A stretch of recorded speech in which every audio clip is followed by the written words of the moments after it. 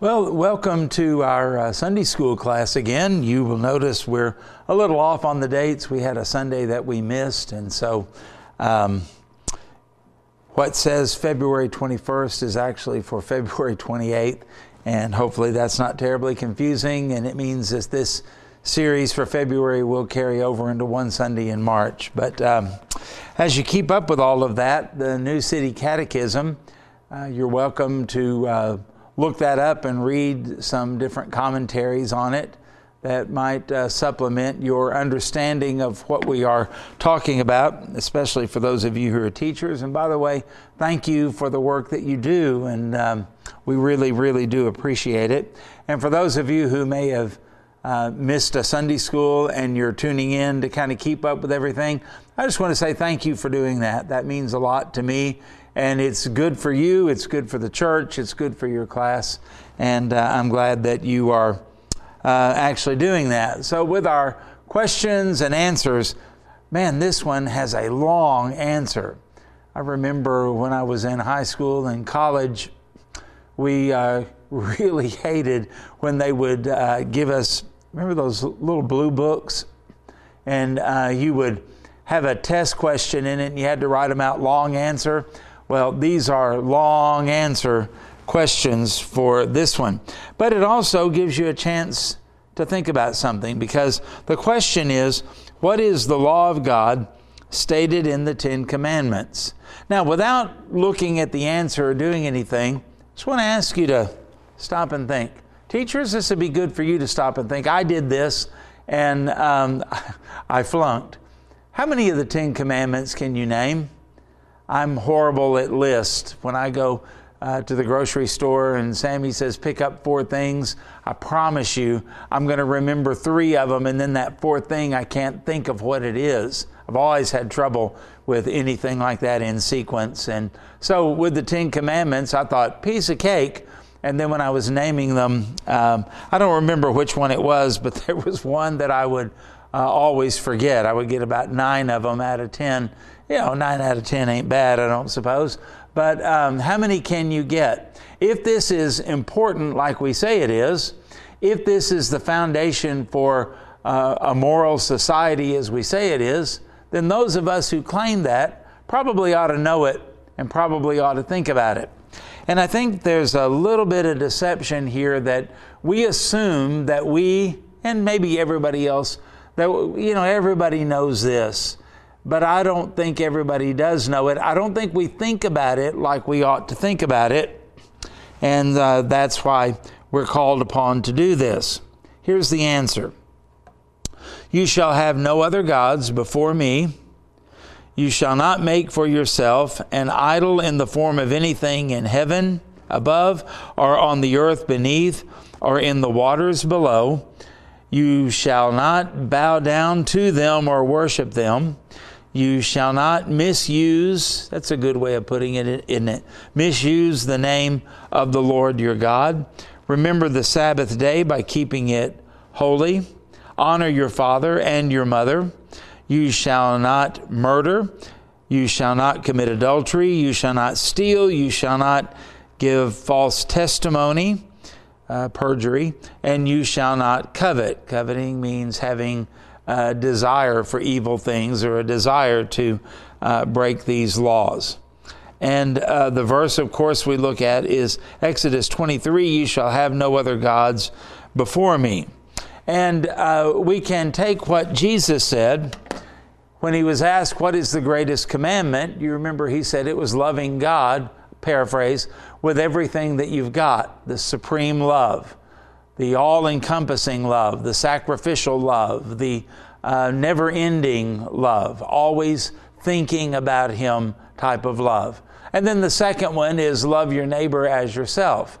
And Paul points out that everything that is written in the law of God and by the prophets really falls down into that 2 category, loving God and loving people. And the Ten Commandments do the same thing. The first part is about loving God. And then at the honor your father and your mother, it talks about how we are to love and how we are to treat people. And this is something that we ought to be very, very conscious of in everything that we do. Because when we mistreat people, we actually are dishonoring God, because people are made in the image of God. The book of James speaks of this in the New Testament. And then also, to dishonor God is the ultimate way to destroy your life. You think about reaping what you sow, and if you don't honor God, then you are going to reap what you sow. And so many times people want to be blessed by God, and they ask God to bless them, but they're not blessing Him. They're not honoring Him in the way that they live, and the way that they think, and the way that they treat Him, and the way that they worship. They're just casual about all of it, and they really don't give much of a thought to it, and then they wonder why life ends up the way that it does. And so we want to look at the law of God, and we want to think of it. It's summarized here in Exodus 20 in these 10 commandments, and I challenge you to get to where you can name all 10 of them, but more importantly, get to where you have an understanding about the 10 commandments. It's more than just a picture or a plaque to put up on a wall. It's more than just a code of ethics that we maybe ascribe to, but don't really give it all that much attention.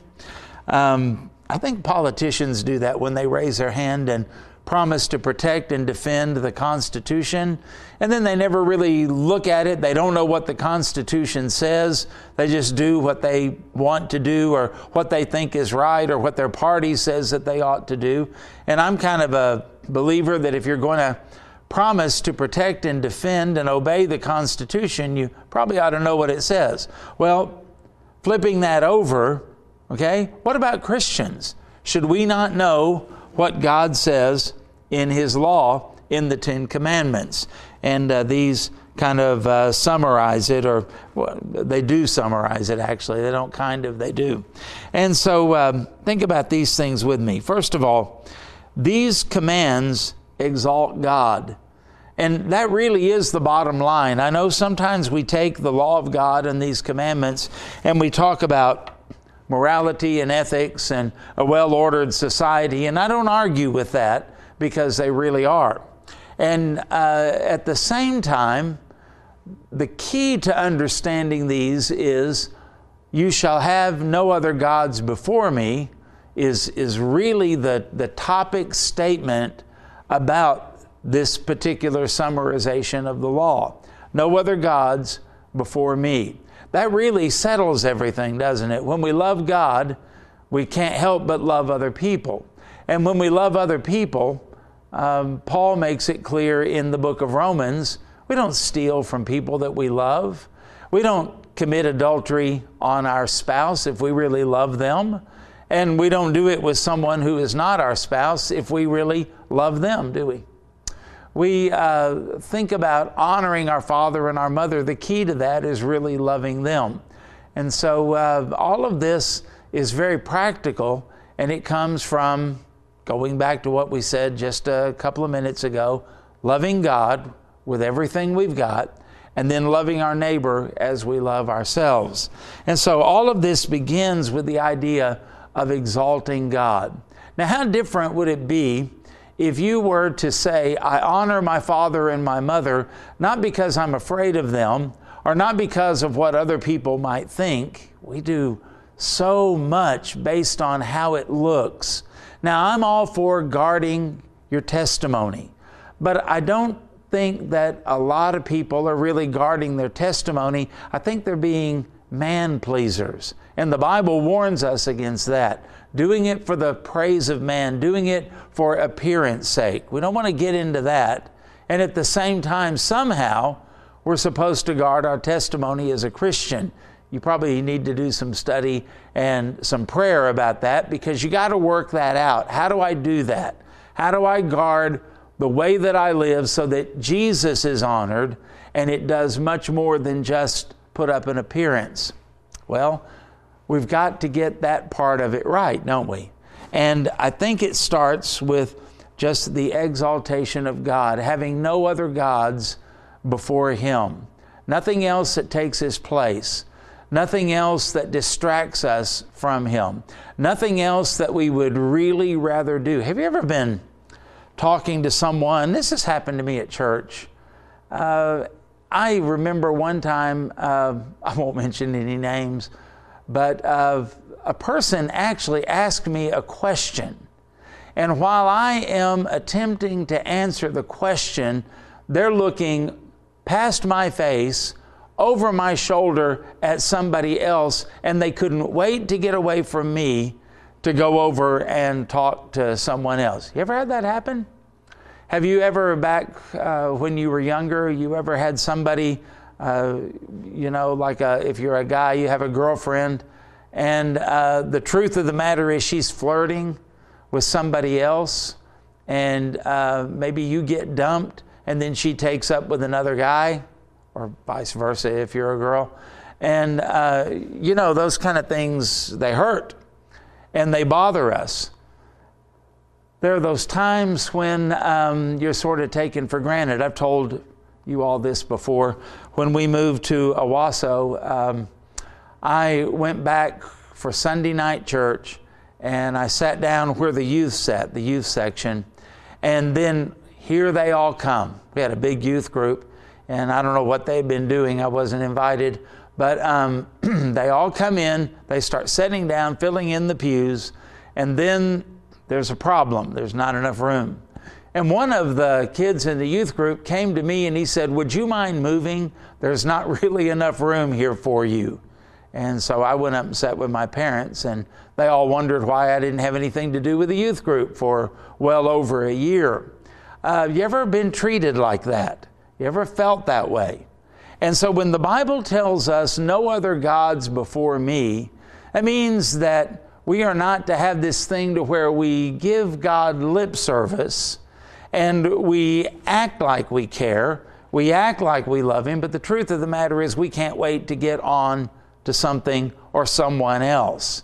There's something or someone else that has our attention more than God does. And God's always going to be put on the bottom shelf or in the back of the closet, or we'll pull Him out when we need Him, of course. And when tragedy strikes, or when there's a death in the family or something like that, then we need to have God to be involved. But other than that, we really don't give Him much love. We don't give Him much attention. We don't really think that much about Him because we're too busy with our other things. And that would be having other gods before Him, wouldn't it? The literal meaning of that is no other gods in my presence, before me, in front of me. I don't want to see anything else. And then he delineates that, even to the point of the way that we use His name.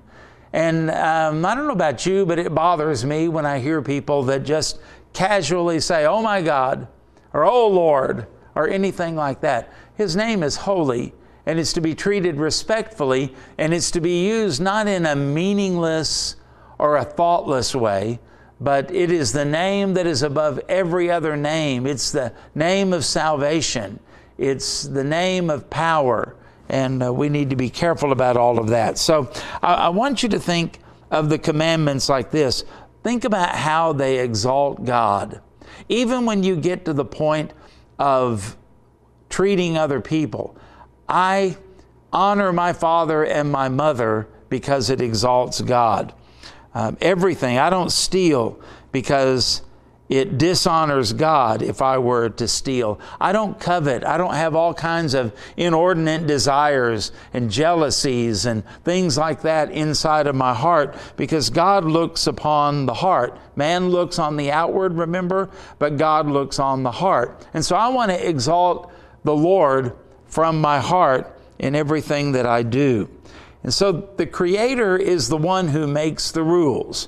That's what you get to do when you create something. You get to determine what it is, how it looks, how it's used, what the rules are, who gets to borrow it. You know, that's just the way it works. We do that with anything that we make, and that's the way God is with us. And understand that God, as the Creator, He sets the boundaries, and He also sets the penalties.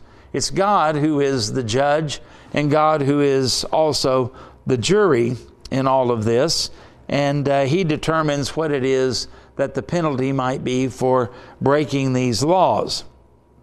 These also are for the proper functioning of human society. God knows us, and He knows how we are. He knows how we are as a group. He knows how we are as individuals. He understands our depravity and how the depravity kind of works when it gets together in groups.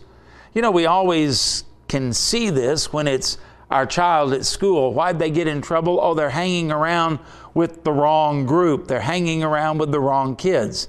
Now, technically, we're blaming the other kids for what our kid has done, but you see what we're doing. My kid was fine until he got around that group. Well, we all tend to do that. That's valid to some degree. There are some things that when I was a kid, especially, there were some things that I never would have thought of. And then somebody brings it up, and all of a sudden it sounds like fun, and I join in, and then I get in trouble. Had I been by myself, never would have dawned on me. And some of the things that we see in the world today, I get amazed because people can think of perversions that they're like a million miles away from me. Don't get me wrong, I've got my own problems and my own sin, and I've got enough.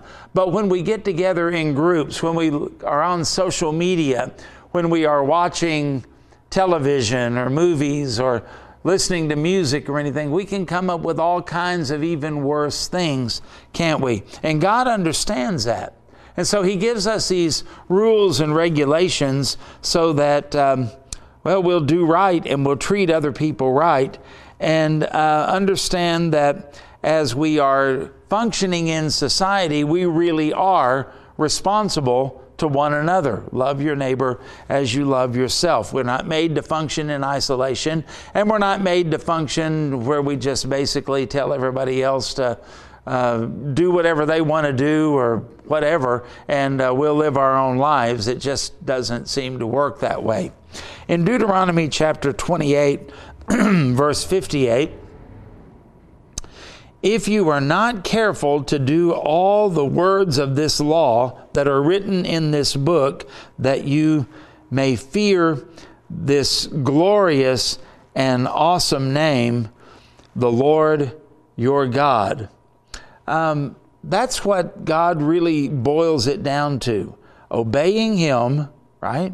Obeying what He says in His Word, and also to fear His glorious and awesome name. This is the Lord, this is our God. Secondly, these commands give guidance for life. How do I know what to do? How do I know how to live? How do I make the right decisions? How do I understand moral dilemmas and moral choices as they come my way? Well, I would suggest get to know and get to understand the Ten Commandments, the law of God. They tell us how to, but they also tell us how not to worship God. We act like God is a beggar and He's the nerdy kid on the playground that likes any attention that he gets. But you read the Ten Commandments and you find out, no, that's not true. God's very picky about the way that we treat Him, about the way we revere Him, about the way we worship Him, and He also tells us what not to do. Don't use His name in vain. He's not going to hold you guiltless if you do that. His name matters to Him. He tells you not to make idols and not to make things that are created wherever they may come from, and to worship them.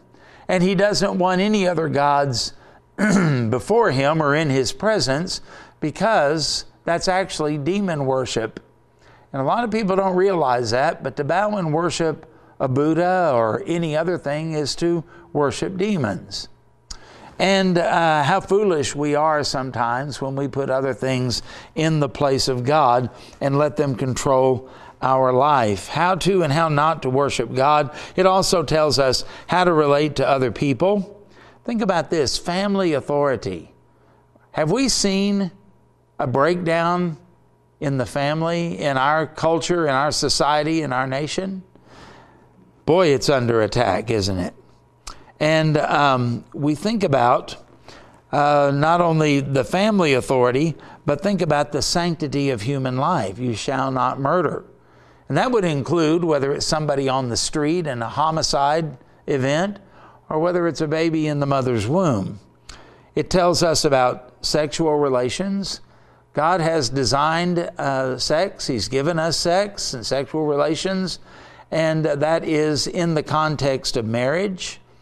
And it's a joyful and happy and wonderful thing. But we have taken that and said anytime, anywhere, with anyone, in any situation, and we wonder why our society is falling apart. He talks about private property. Does the Bible teach socialism? Does the Bible, affirm capitalism, that type of thing? Well, these commandments don't actually answer those questions, directly. But think about this. You shall not steal. If everything belongs to everybody and we're in a collective, we're communist or something like that, then that would be an irrelevant commandment, wouldn't it? The thou shalt not steal thing presupposes that there is private property. It kind of answers that question for us and addresses that. Leave other people's stuff alone. Return what you borrow. Replace what you break. All kinds of things could come through, but bottom line, you shall not steal. Talks about perjury.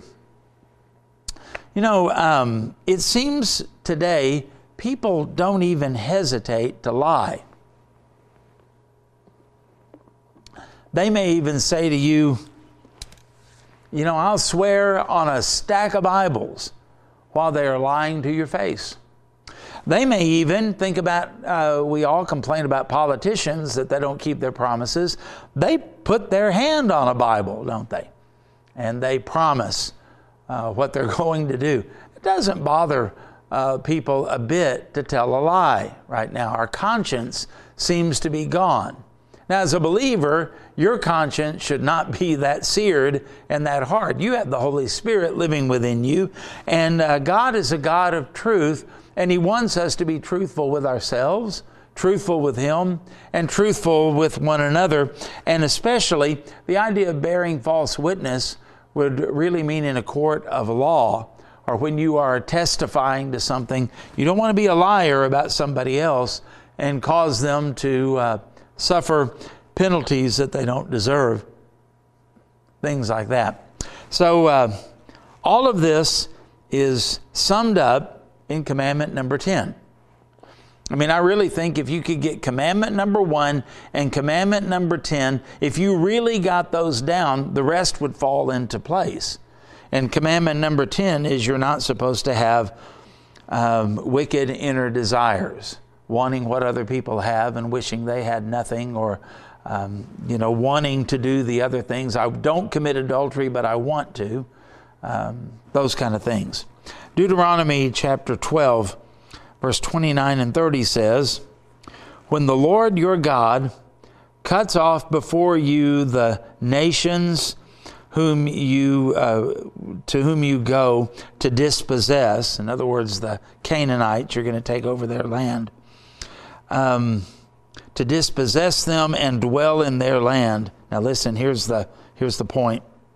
Make sure that you be not ensnared to follow them after they are destroyed, and that you do not inquire about their gods, saying, "How did these nations serve their gods, that I also may do the same?" Why did he say that? He doesn't want you to get caught up in that. It's really none of your business. You're so busy and so occupied with your God and serving Him the way He wants to be worshiped, that what is going on with the worship of other gods, well, it doesn't matter and it's irrelevant to you. Psalm 119:9 says, "How can a young man keep his way pure? By guarding it according to your word." So you're not going to find peace, and you're not going to find contentment, and you're not going to find cleansing from sin and being able to overcome your problems and where the enemy is tripping you up anywhere else but the Word of God. And sometimes we act like today that the real answers are out there in Eastern mysticism, that the real answers are out there in some perverted psychologist's thoughts, that the real answers are out there in drugs or alcohol. The real answers are out there. If I could just get away from church, if I could just stay away, it's just painful sometimes to go to church. Well, that's true, because sometimes meeting God and being in the presence of God is painful. Read Isaiah chapter 6. Woe is me, he said. He didn't get warm fuzzies when he saw God. He panicked, didn't he?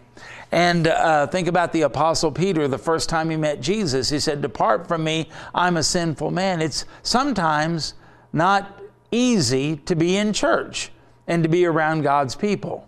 But where else are you going to go? And Jesus even asked his disciples that question, "Are you going to leave also?" And they said, "Where shall we go? You alone have the words of eternal life." Because whenever God allows you to be hurt, He's doing it for your good. He's doing it so that He can bless you. He's doing it so that He can get you through that situation.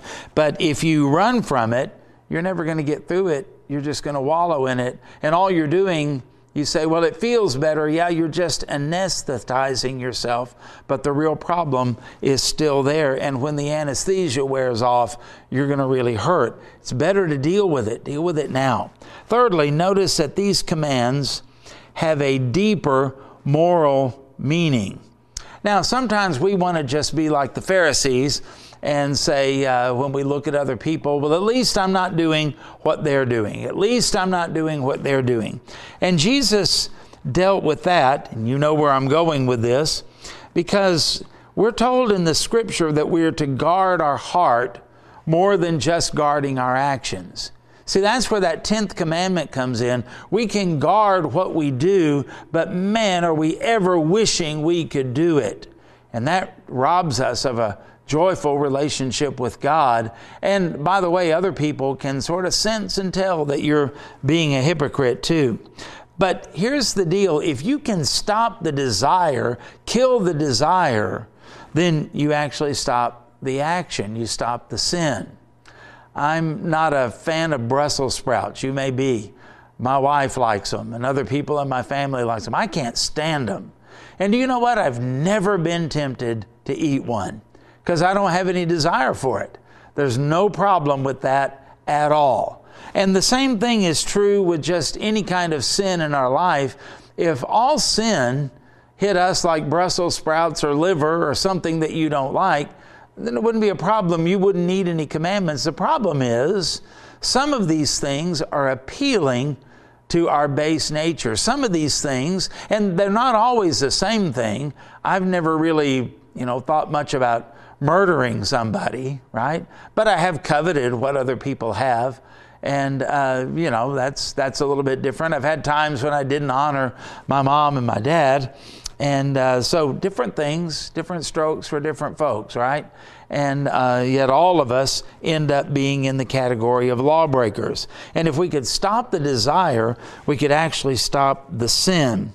And the problem is we don't take the desire seriously. Well, at least I didn't do it, thinking it's not as bad as doing it. And there is some truth to that.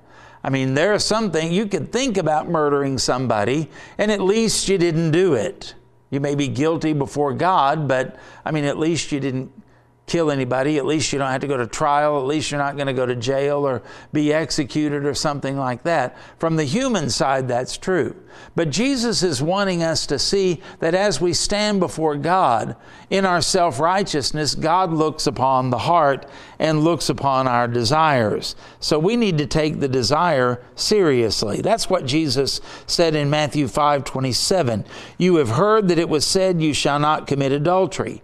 Now, he didn't deny that that was said, but he goes on to take his authority and say, but I say to you that everyone who looks at a woman with lustful intent has already committed adultery with her in his heart. Think about pornography and think about all of the things that people have available to them now, where they can actually look with, as this version says, lustful intent, not to mention just the day-to-day things that we face. Number 4, these commands expose sin. Paul wrote in Romans chapter 7, verse 7, that wretched man passage. He says, "What then shall we say? That the law is sin? By no means. Yet if it had not been for the law, I would not have known sin." And by known there, he means really understood it, really gotten it. Okay? You might have a little pang of a guilty conscience or something, but you can pass that away and excuse that away if you want to. But when you're confronted with the law of God, it makes it really, really clear. And that's what Paul means. It cleared it up. And he goes on to say, "For I would not have known what it is to covet if the law had not said, 'You shall not covet.'" Isn't that interesting? As Paul is saying here, this man who tried to live a moral, Pharisaical, legalistic life, you know what the thing he couldn't handle was? His inner desires. There was an early church father, Jerome, I believe it was. He was so tired of the way the temptations of Rome, the big city of Rome, the immorality of Rome, boy, it would get his attention. And he would try his best not to give in to it. And he thought, if I could just get away from this. And so he went to live out in the desert.